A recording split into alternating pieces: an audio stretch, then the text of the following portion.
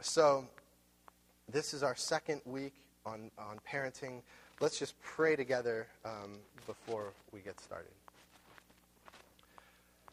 Our Lord, we thank you that you are the supreme, loving, perfect parent. We ask that you would walk with us, that your hand would be upon us, that you would teach us both how you parent us and how you want us to parent our children. And help us to be honest and open to your word, and let your word shape us. And Lord, we ask that you would keep us from error. You know that we love our children and we want the best for them. We want your goodness for them. And we ask that you would lead us, because you know that even as parents we are sinners. And so we need your grace. And so would you use your word to shape us now? And Lord, even as I speak, I pray that you would forgive my sins, for you know that they are many. And yet that you would take your perfect word and through me speak to your people, that you would shape them and feed them, and that you would open the eyes of the blind and give and open the ears of the deaf. And we ask this in the name of our Lord Jesus. Amen.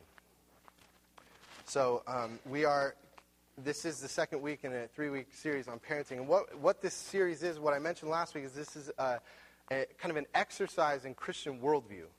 And what I mean by that is that the way that Christians see the world is that we're living in a giant story. And the Bible tells us the story. And the story kind of has 4 acts to it. The first act is that God created the world and he made it good. The second act is where the conflict comes in. Humanity has fallen, and humanity is alienated from God, the fall. The third act is that God has come and redeemed the people to himself. He's reconciled the people, a family to himself, adopted children. And lastly, that God will, in the end, make all things right in the world, wipe away every tear, and the last enemy that will be destroyed is death. And so what the Bible tells us, we're living in a story, and that story actually shapes the way that we see everything. And so what we're doing is we're kind of going through each of these acts of the story. Creation, last week we talked about creation. And how does that part of the story shape how we do something as practical as raising children? And we found out that it tells us that children are a blessing. The first truth about our children is not that they're little sinners, is that they're a blessing. They're a gift from God to us. And they're made in the image of God. And one of the biggest questions that our kids are asking us is, do I make you happy? Do I give you joy? And that's one of the first thing we're doing as a parent is, yes, you make me happy, I love you. And once we have that, once we understand our children are a blessing, we're ready to move to the next act of the story, which is the fall. That says that our children and actually us, that we are all sinners. And by the way, I'm going to go through the sermon. If you weren't here last week and you're kind of letting this shape your vision of parenting, it's important that you hear last week before you hear this week. You need the whole package, all right? So it's online. You can go listen to it if you need to. But the second act is the fall. And like I said, that every story has a conflict to it. You know, we're living in a world that is in conflict. That's very obvious to us, that there's all kinds of hurt and pain, that things aren't the way they're supposed to be in the world. And what Christians believe is that the evil, the brokenness in the world is not primarily something that's kind of out there. I mean, it's not societal structures. It's not the man or governments or even those things can be evil. The man can be evil. Governments can be evil. But primarily, the evil is inside every single one of us. That we're all sinners. And so when you get that little baby and they are so cute and they're making little noises and gigglies, and the fact that what the Bible says is that little cutie is in high rebellion against the God of the universe. Right from the start. That's the sobering truth is that our children are bent on rebellion against God. And I've put for you actually, I should say that I really believe that if you're not talking about this in kind of abstract theoretical world, but if you actually have a 2-year-old or a 3-year-old, this is not a controversial statement that children are greedy, manipulative, violent, selfish liars. That's what they are, okay? Spend a day with one, and you'll find out that's what, as soon as they can talk, they will defy and steal and hurt. That's what they do. The first thing they can do. So it's not controversial. But as much as our culture paints a very different picture of children. It says that children, they're pure, they're innocent. You know, even you, the goal for your life is to get back in touch with your magical little child who's running around free and happy and just loving with an open heart. That's the goal for your life. The Bible gives a radically different picture. It's very, and I printed one such text for you. This is from Psalm 51, David's kind of confession in the Psalms. Behold, I was brought forth in iniquity, and in sin did my mother conceive me.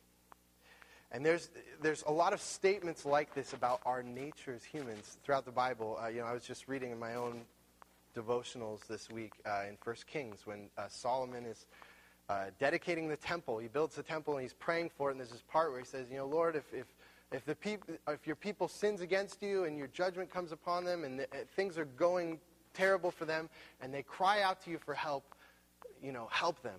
And in the beginning of that prayer, he says, if your people sin against you, and then he has this little parenthesis, and he says, that there is no one who does not sin. This is something that they're going to do. This is something that they're absolutely going to do. This is something your children are going to do. And actually, one of the most pointed places that it says this in Scriptures in Ephesians 2, where it says that we all once lived in the passions of our flesh, carrying out the desires of the body and mind, and were by nature children of wrath, like the rest of mankind. So, children of wrath, that's children of rebellion, living, whose hearts are bent on living contrary to God's good intentions for the world. Now, some of you might say, wow, children of wrath, that sounds a little harsh. I mean, how am I going to build my kid's self-esteem, if I'm calling him a child of wrath, that's not a very positive picture. I want to love my kids. I want to care for them. I want to have a happy view of them. And, I'll just tell you, though, the honest truth is, though, if the truth was that your child had cancer, you wouldn't ignore that. It would not be loving them to ignore that. You would do whatever you could to make sure that cancer doesn't destroy your child. Isn't that true? And that's the truth for us as parents of the reality that we need to see about our children, is that it is not loving to them to think that they're just great and perfect and there's no problem in them. We need to be honest about that. And so my intent in this sermon is to show you that in order to raise your children biblically, you need to face the fact that both you and your children are far worse people than you ever dreamed you or your children to be. And actually, when you face that, when you own up to that, you're actually opening your family up to the grace of God to work and for the gospel to shape your family and for your children to actually just become a joy and a blessing to you. When you face that reality that they're sinners. And, I'll tell you, it's a great blessing to your children when you have that kind of honesty about them. And so what I want to do is I'm just going to take this in two parts. I'm going to first talk about the fact that our children are sinners, and then at the end I'm going to also talk a little bit about the fact that we're sinners as parents. The fact that we believe that impacts how we parent. And I'm going to spend less time on that, but that's a key and important piece, because a lot of times when Christians are talking about raising your children, they only talk about the kid being a sinner and how do you deal with the kid's sin, and they don't talk about the fact that the parents are just as much a sinner as the kid. Okay, so we're going to talk about both those. So first, our children are sinners. Now, one of the things about sin is that it simply doesn't make sense. Okay, you look at the way God made the world. The planets are in orbit, and everything's, the trees are growing in their season. The birds are chirping and singing their song. Things are working the way they're supposed to. And what sin is doing things that just don't make sense. It's out of line with God's order in creation. Just this week, my daughter Ada put shampoo all over my wife's toothbrush. And We told her, don't put the shampoo on the toothbrush. And when Shannon used the toothbrush and found out that there was shampoo all over it, she said, it doesn't make sense. Why, why? And we've told her, don't dump shampoo and lotion over everything, and it keeps happening over and over again. It just doesn't make sense. Why are you doing this? That's not what it's for. Shampoo doesn't go on the toothbrush. And it doesn't make sense. And so what that means is that being a parent is very frustrating. It's tiring because it's unpredictable. Things are happening that don't make sense. They're not how you would plan them. If you say, let's have a nice, orderly life together, it doesn't work that way.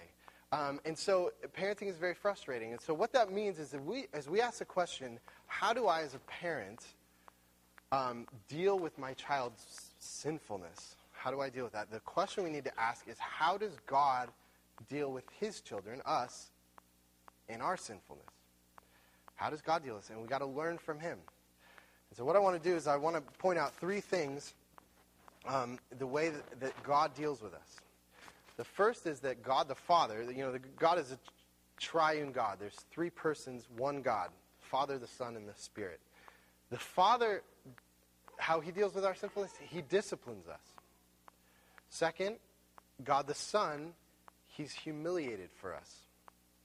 That's an important one. I'm going to tell you what that means. And last, the Spirit convicts us of sin. The Spirit convicts us. So the Father disciplines us, the Son is humiliated for us, and the Spirit convicts us. So first, the Father disciplines us. And, you see this in Hebrews chapter 12. This is printed for you in the bulletin. The writer of Hebrews is quoting Proverbs 3, and he says, "Have you forgotten the exhortation that addresses you as sons? My son, do not regard lightly the discipline of the Lord, nor be weary when reproved by him. For the Lord disciplines the one he loves, and chastises every son whom he receives. Besides this, we have had earthly fathers who disciplined us, and we respected them. Shall we not much more be subject to the Father of spirits and live? For they discipline us for a short time, as it seems best to them, but he disciplines us for our good, that we may share his holiness. For the moment, all discipline seems painful rather than pleasant, but later it yields the peaceful fruit of righteousness to those who have been trained by it." So I just want you to hear something amazing about this passage, is that God allows you to suffer pain in your life so that he can draw you closer to him. God allows you to suffer pain in your life because he loves you and because he wants to draw you closer to him. And, the fact is that some of you, God has put you through some painful trials in your life. And he's actually used them to shape you and to train you and to make you more like Jesus. He's done that. God has allowed you to suffer, to feel pain. And it's because he loves you. That's an amazing and surprising reality. And so what that means for us as parents is that if we're going to be parents like God, is that we're going to bring actually painful consequences into our child's life to train them, to actually draw them closer to us and to train them in godliness. Okay? Now, there are a lot of ways that you can kind of create discomfort in your child's life. There are many ways of giving them consequences and disciplines and, timeouts and taking away privileges. And these are all, in parenting, you're using whatever resource you have at your disposal. But the Bible actually doesn't give us a lot of info about parenting, but it does tell us concretely one practical method. And I think it's important that you hear this. This is from Proverbs 23. This is printed in your bulletin. "Do not withhold discipline from a child. If you strike him with a rod, he will not die. If you strike him with a rod, you will save his soul from Sheol." The Bible says that the primary means of disciplining a child is actually a physical consequence. It describes it as a rod or a spanking. We in our family, we could just call it a discipline. And I know that for some of you, that might be very alarming to hear of, a physical consequence for a little child. And I know that broad view in our culture that if you physically discipline a child, you're actually doing child abuse. And I'll just tell you that you can do that. That in some ways, that opinion in our culture is warranted. I mean, there are parents who have been deeply violent to their children. They have not loved them. They just take out their anger and their bitterness and frustration on their children. And, I know that for some of you, that's happened to you. That you've grown up in a home where maybe you had a father or a mother who was harsh with you, that did not do what we talked about last week of letting you know that you make them happy, that you're a joy to them. And so this might sound very alarming to say that the Bible wants that. That's not what the Bible wants. This is not what I'm endorsing at all. But the Bible does say that a physical consequence is the method it gives us. And I want to tell you one reason, because, that might sound kind of barbaric to you, very medieval, like corporal punishment. But let me just tell you, what we believe as Christians is that humans, a child is a soul-body union. A child is a soul and a body together. And so that in the same way, that your body and your soul are deeply connected. They're intertwined with one another. And so that in the same way that loving a child, you don't just love a child by telling them you love them. You got to pick them up. You hug them. You're wrestling on the floor with them. You're taking their face and you press it against your face. And that physical touch gets into their soul. It's because their body and their soul are connected closely together. And so if you want your love to get into your soul, get into their soul, it's got to go through the body. And what the Bible says is that it's the same is true for discipline. If you want to shape your child's heart and correct your child's heart, it comes through a physical consequence, okay? And so Proverbs 22, this isn't in your bulletin, 15 says that folly is bound up in the heart of a child, but the rod of discipline drives it far from him. And Ted Tripp wrote a book called Shepherding a Child's Heart. I think this is a very good book. There's actually a couple copies out there if you want to purchase one of those. I think it's a really helpful book on parenting. We're going to have some more copies next week, likely. But he defines the rod this way, and I think this is helpful. The rod is a parent in faith toward God and faithfulness toward his or her children, undertaking the responsibility of careful, timely, measured, and controlled use of physical punishment to underscore the importance of obeying God, thus rescuing the child from continuing in his foolishness until death. So what he says is that it's careful, timely, measured, and controlled use of physical punishment to underscore the importance of obeying God. And, Tripp actually, along with this definition, he gives, I'm spending a lot of time on this because I know it's a delicate issue, so I want to be careful with it. And Tripp gives 5 helpful descriptions of what physical punishment is not, or physical discipline on a child, a rod or a spanking, what it's not. And so I want you to hear, I think these are helpful. First of all, disciplining your children is not the right to unbridled temper. So he uses that language of careful, timely, measured, controlled. It gives you no freedom as a parent to just fly off the handle in a temper and take your anger out on your child out of control and not really controlling what you're doing.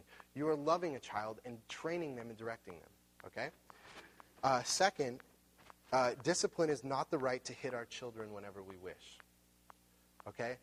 This is the purpose of discipline is to train them and love them and teach them. It's not to bully them. It's not to intimidate them.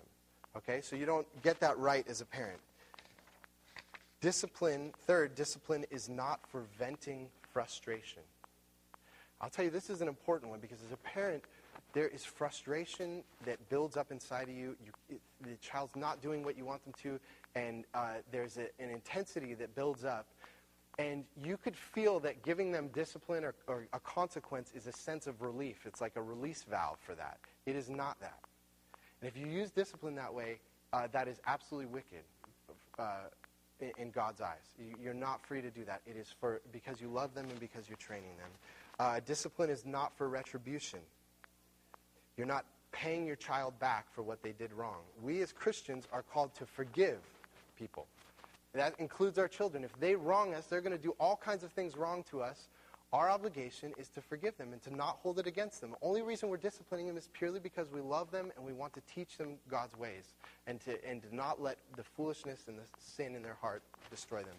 And lastly, he says that discipline should not be associated with vindictive anger. And I'll tell you honestly, as a parent, I know that I've disciplined my children in anger, and it's something that I've confessed to them. It's something that I wish I have never done that, and I'm a sinner, and it's scary that God entrusts the authority of a parent to a sinner to sinners like us. But I'll tell you, one of the things that I've thought is that in the Bible there's such a thing as righteous anger. God gets angry, right? So why can't I, as a parent, get angry and discipline my children? Well, a good test of that is when you're angry, whose honor are you defending? Is it because your honor, because your child disrespected you and you're trying to maintain your honor, or is it because the child disrespected God, and is it God's honor you're defending? And if you're trying to defend your own honor, that is unrighteous anger. It is only in defending God's honor that is righteous anger. So I'm spending time on this because I want to make this clear, that God has entrusted us as parents with authority. We're a lot bigger than children. We have a lot of power over them, and we have to be very careful how we're using it. So I want to tell you what I'm not saying, first of all. Second, so what is discipline? What does the Bible say it does look like to discipline a child? And, I know that when I was first having kids, I wanted some really practical instruction on biblical discipline. So let me just paint kind of a general picture for you. If you need more details, you can come back tonight. But first of all, discipline must be done diligently or consistently. You see that in your bulletin, Proverbs 13:24. This is a verse that I think as a parent should be really ringing in us over and over again.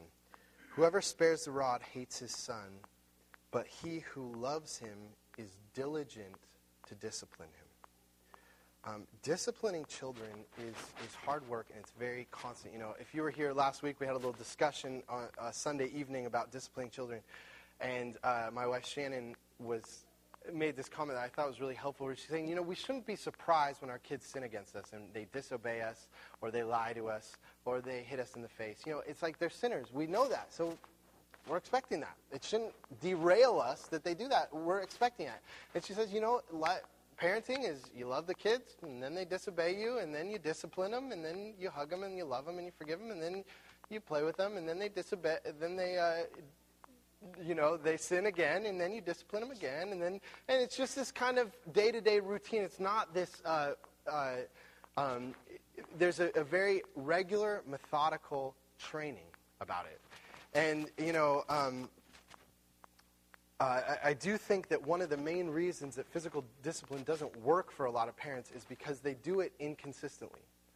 It's only when a kid runs out in the street and you're like, no, you're not supposed to run out in the street, and so you give them a spanking for running out in the street. Actually, running out in the street isn't really even a sin. I mean, it's they just don't know what it's like, what happens if a car runs them over. And so, they need to learn that. But that's not even really real sin. I mean, the things are when a child says to a parent asks a child to do something, and the child says no, or just looks at him and says, I'm not going to do what you tell me. That's defiance. That's sin. When you ask a child, hey, it's time to leave, and they fall on the ground, they're kicking and screaming and throwing a fit, that's sin. And that kind of stuff is going to happen every day, all the time. If you're a parent, just, that's what Shannon's saying. Let's just get used to it. Let's not be surprised by it. And address it over and over again. That's what being diligent to discipline your children is. And I'll tell you, I remember before I was a parent, I was hearing a pastor talk about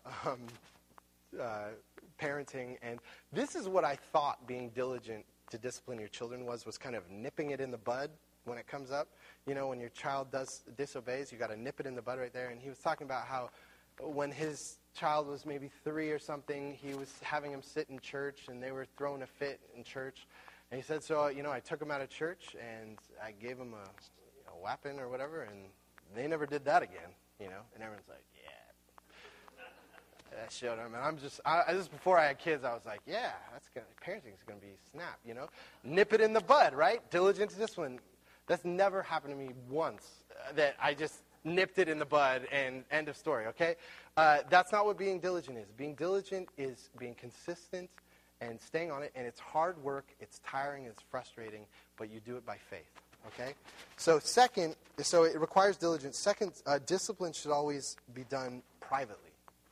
And, I remember Shannon and I were at a church a while back, and we were in the cry room with a gal, and she had her little kid that wasn't doing what she wanted, and she's just like, you little brat, and just whap her. And we're just like, please don't do that in front of, that's not working, and this kind of public just whapping, there's no conversation, there's no structure, there's no intention. That's not what discipline is. Discipline is always between the parent, the child, and God. It should be done privately, and especially to respect the child. And what that means is that oftentimes as a parent, you may be shopping, doing the groceries, and your child's not doing what you want them to, and you can't find some way to kind of guide them. We've had times we had to leave the store and just leave our groceries in the cart and go home and deal with it. And because in order to be consistent and to be private. And that's part of the work of parenting. It's a lot of work, but you're blessing your children if you do it, if you commit yourself to that work. Okay, so it's second, it's private. Next, discipline should always be measured. That means if you're going to discipline a child, you yourself should be controlled. You bring them into a private place, and it should be in the context of a conversation. I've had friends tell me that they grew up getting spanked, and they had no idea what they were getting spanked for. Parent would just come in the room and, oh, you little brat. And it's like, I don't even know what happened. There's this kind of, it's not a conversation. It should be measured. You should always tell your kid, they should make very clear what they've done wrong, and the consequence should always match the crime. So you should tell them, this is what if I'm going to give you a whap, this is how many whaps you're going to have. And they should have a sense of, that's fair. There's a sense of justice in this home, that this is just how you're dealing with me. Okay? Lastly, I think that discipline should always end with love. I'm always asking my kids, if I'm disciplining them, why do I discipline you? I just asked Ada, my 2-year-old, yesterday, why do I discipline you? Because you love me. Because I love her. I love you. And she knows that. And you should always be telling them that. And they should know that this is for your good. And it's because I'm not going to let sin take you over. And it's because I'm devoted to you. The discipline builds relationships. And actually, a good indication that you're ending with love in that kind of discipline setting is that you should find some way to laugh together. I'll go through this. I'll hug my kids. I'll assure them that I love them. I'll assure them that they're forgiven. I'll pray with them. And then, we'll be in our bedroom, and I'll stand up, and I'll hold them in my arms, and then I say, Timber! And I kind of fall back on the bed, and they're laughing. They're like, yeah, Timber, do Timber. It's like the discipline's over. It's forgotten. Let's do Timber. And, and that's how it is. It's quick, and the relationship is restored. And that's the goal of discipline, is relationship. It doesn't drive your kid away. That's one thing, in terms of a timeout is a sending away of your kid. You're not together. If you're disciplining your child the way the Bible says to, your relationship is together and you're close. You're talking to one another. It's conversation. And you even see that, I think this is printed in your bulletin, Proverbs 29:17. Discipline your son, and he will give you rest. He will give delight to your heart. That's the goal of discipline, is that our children would be a blessing to us, that we would be with them, that we would love them, that we would know them. And it's countercultural. It's not what we'd expect. It's against our intuition. But I'll just tell you as a parent, we've seen a tremendous amount of fruit from it. So I just tell you that. Okay, so first, that's the biggest section I'm going to spend on, is that how does God deal with us in our sinfulness? God the Father disciplines us.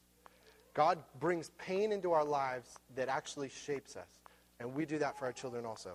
Second, God the Son is humiliated for us. And, the gospel tells us that for God to deal with our sin, Jesus came, He was spit on. He was punched in the face. He was mocked. He was crucified naked before public. I mean, it was just a huge, humiliating experience for God to deal with our sin, for God to step into our sin and not reject us, but to deal with our sin. And I'll tell you that I think parenting is humiliating. Let me give you a couple illustrations of that. When we lived in St. Louis, my daughter Lucy was maybe 3, just turned 3, and I think it was Memorial Day in St. Louis. The spring in St. Louis was very beautiful. It's probably 80 degrees out. And in St. Louis, there's a park called Forest Park, which is this big urban park, and they have a zoo in it that's free, so you can just go there for free. They have museums that were free. This was Memorial Day. Kids are out of school, and we went to this zoo, and I mean, it's just packed. Everyone in St. Louis who has kids is at this zoo. And we've been walking for a while, and it's getting to be, if you're a parent, you know what 1:30 for a 3-year-old is. We're getting to nap time, and we're on the opposite side of the zoo from our car.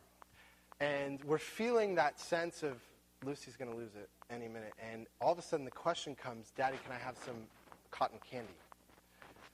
And I'm looking at her, and I know that as soon as I say no, she's going to be on the floor screaming and kicking. And there's just hundreds of people around. And so I go for it. No, you can't. There she is, kicking, screaming. I'm trying to talk to her. Lucy, settle, look at me in the eyes. Let's control it. And she's not controlling it. So I pick her up, and I walk through the zoo. And I think the way I went, it was just against the flow of traffic. But, I mean, literally thousands of people. And I'm walking through them. I'm sure there were other seminary. I was in seminary. Other seminary families probably saw me. And she's screaming at the top of her lungs, "You're hurting me! You're hurting me!" And I think everyone probably thinks I'm kidnapping her. And I mean, everyone's staring at me. And I'm just walking through. And in order to face her sin and to deal with it, I have to bear this public humiliation. You just got to take it.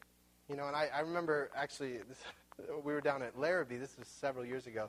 And one of my kids, I don't know who it was, I was there, and there were all these moms with their kids, and they were having play dates or something at this playground.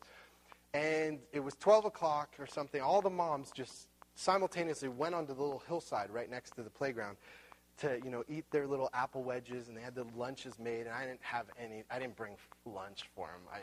I didn't know to do that. So my kids are hungry and tired, and the kids are eating there, just sitting with their moms, and we're the only ones on the playground. And whoever the kid was up on the top of the playground. I'm like, okay, it's time to go now. And they're like, no, laughing at me. And so I'm chasing them through the playground, trying to get through the tunnels that I don't fit through, and get back here, seriously, it's time to go. And all the moms are just staring. I'm the show for them while they're eating lunch. I'm the entertainment. Me chasing my child, and the more I'm getting stuck in the tunnels, the kid's laughing harder and harder and just loves that I can't catch him. And that's what it is, humiliation. And I'll tell you, if you're not willing as a parent to be humiliated, that will be a problem. Because on the one hand, when your child's sin comes up, you're going to try to appease them. And you're going to say, oh, don't throw a fit. Don't embarrass me, so I'll give you whatever you want. And you're not addressing the sin in their heart. Or on the other hand, you're not going to want to be humiliated, and you're going to shame your child and say, how dare you disobey me in public? How dare you make me look bad? And so that the reason they should obey is so that you look good. You're either going to appease them or shame them. But what the gospel tells us, what Jesus shows us, is that if you want to address your child's sin, you need to be willing to be humiliated. And I'll tell you, this is a big thing. We're in a church, right? Lots of kids. We're all raising our kids before each other's eyes. And can we just accept our kids are going to disobey, and they're going to do things we don't like in front of one another. We're going to be talking to each other. They're going to interrupt our conversations, and we're going to have to stop our conversations to go address our kids. And you know what? I mean, and to some degree, that's always going to be uncomfortable, but let's just have a culture in our church of acceptance. That's what we're doing. That's what parenting is involved. It's not, our kids are not sinners. Our kids are sinners. We expect that, okay? Second, the Son says that the Son was humiliated for us. That's how God deals with our sin. The last thing is that the Spirit convicts us of sin. And I'll tell you that one of the reasons why I think it's important to be diligent to discipline your children, whenever sin comes up, disobeying you or being defiant, to address it, is that in the discipline context, that is where I've talked to my kids about the gospel far more than any context, is in the context of discipline. And because the rod kind of awakens in children a sense, it alerts them to the fact that they're sinful. And I'm not going to say everything on this, except I do want to say it's important. I think a helpful thing, if you're a parent and you're trying to tell your kids about sin, it's helpful to not talk about sins. Do not tell your children that their problem is that was a sin you did. Because if you say that their problem are sins, then what you're saying is that they have a behavior problem, and what they need to do is change their behavior. But if you talk to your children about sin, why did you just hit your mom in the face? Why did you, why did you just tackle your brother? Why did you just lie to me? Where's that coming from? You teach them that it's sin. Not sins. Sins are behavior. Sin is a state of their heart. And when you're disciplining them, every time you're saying the problem is you have a heart, and it's just lies are just coming out of your heart. Defiance, they just come out of you. You love your mom. Why did you disobey her? I don't know. It's because you have sin in your heart. And when you focus on sin and not sins, then the answer is, how do you change your heart? You go to Jesus. Jesus is the only one who can change your heart. And Jesus died for your sin to wash your heart. And he's given you the Holy Spirit. And you just trust in him and he will wash you. Because I'll tell you what, if you talk to them about you need to obey, God says not to do that and you're sinning, you're going to make little Pharisees who know the right things to do, and they think being a Christian is about doing right things. But if you talk to them about sin, you're going to be pointing them to Jesus all the time and saying, trust in Jesus. He's the only one who can change your heart. Okay? So I have more to say on that, but I need to move on. So dealing with the sinfulness of our children is complex. But part of the thing that makes it also complex is not just that our children are sinners, but also that we're sinners. And that's an important thing as a parent to internalize, is that I'm bringing sin into this family, not just the child. Okay? And so I want to just briefly say 3 habits that I think are essential to a parent who is taking on the task of disciplining children. 3 habits. They must examine themselves, they must confess their sin, and they must repent. Okay? First, a parent needs to constantly be examining themselves. Parents need to be examining themselves. Especially if you're going to be disciplining your children with a rod, or physically a spanking or something like that. This is printed for you in the bulletin. Hear these 2 verses. These verses should haunt you. These verses should make you tremble as a parent. Colossians 3:21. Fathers, do not provoke your children, lest they become discouraged. Ephesians 6:4a. Fathers, do not provoke your children to anger.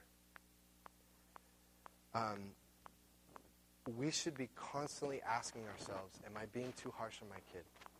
Am I training them? Am I correcting them? Am I doing this in love, or is it because I'm frustrated with them? We should constantly be examining ourselves and asking ourselves these verses.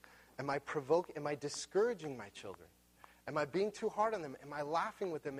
Is this all in a context of love? And so what that means is, equally as much as we need to be diligent to discipline our children, we need to be equally as diligent to examine ourselves and find out, are we discouraging them? Are we being harsh? Are we doing this the way God wants us to? Okay? So we need to examine ourselves. Second, you must confess your sin to your children. I'll tell you that I'm a pretty laid-back kind of person. Most people, they meet me at first, I was a nice person. I didn't think I had a temper. I didn't think I had anger problems, or I thought I was very patient. I'm a pastor. I listen to people, tell me about what's going on. And then I became a parent, and that all changed. I have a very different view of myself, and all kinds of things that I didn't know were in me, of anger and impatience and frustration and laziness, selfishness, all those things came out when I was a parent. One of the most important ways as a parent to model to your children your Christian faith is to confess your sin to them. And that means you cannot make excuses. You can't say, oh, you were really frustrating. I'm sorry that I blew up, but you were really frustrating. You weren't doing what I wanted. That's not a confession. A confession says what I did was wrong. I wish if I could go back, I wouldn't do it. I wish I hadn't done that. That was wrong, and I need you to forgive me. And I'll tell you, one of the most beautiful places where God will show you the grace of the gospel in your life is when your child forgives you and assures you that they love you. Even despite your sin, it's very powerful. And you'll be thanking God for that grace that they'll speak to you. That only comes if you're willing to confess your sin and showing them that you're showing them that our faith is not about being a good person. It's about that we're saved by grace, that we're sinners saved by grace. You're displaying that for them. And so I got one last thing to say is that another habit is not just examining and confession, but also repentance. Now, this is very important because in most abuse settings, the abuser will always come back and say, I'm so sorry, I wish I hadn't done that, right? And it's a constantly coming back, take me back.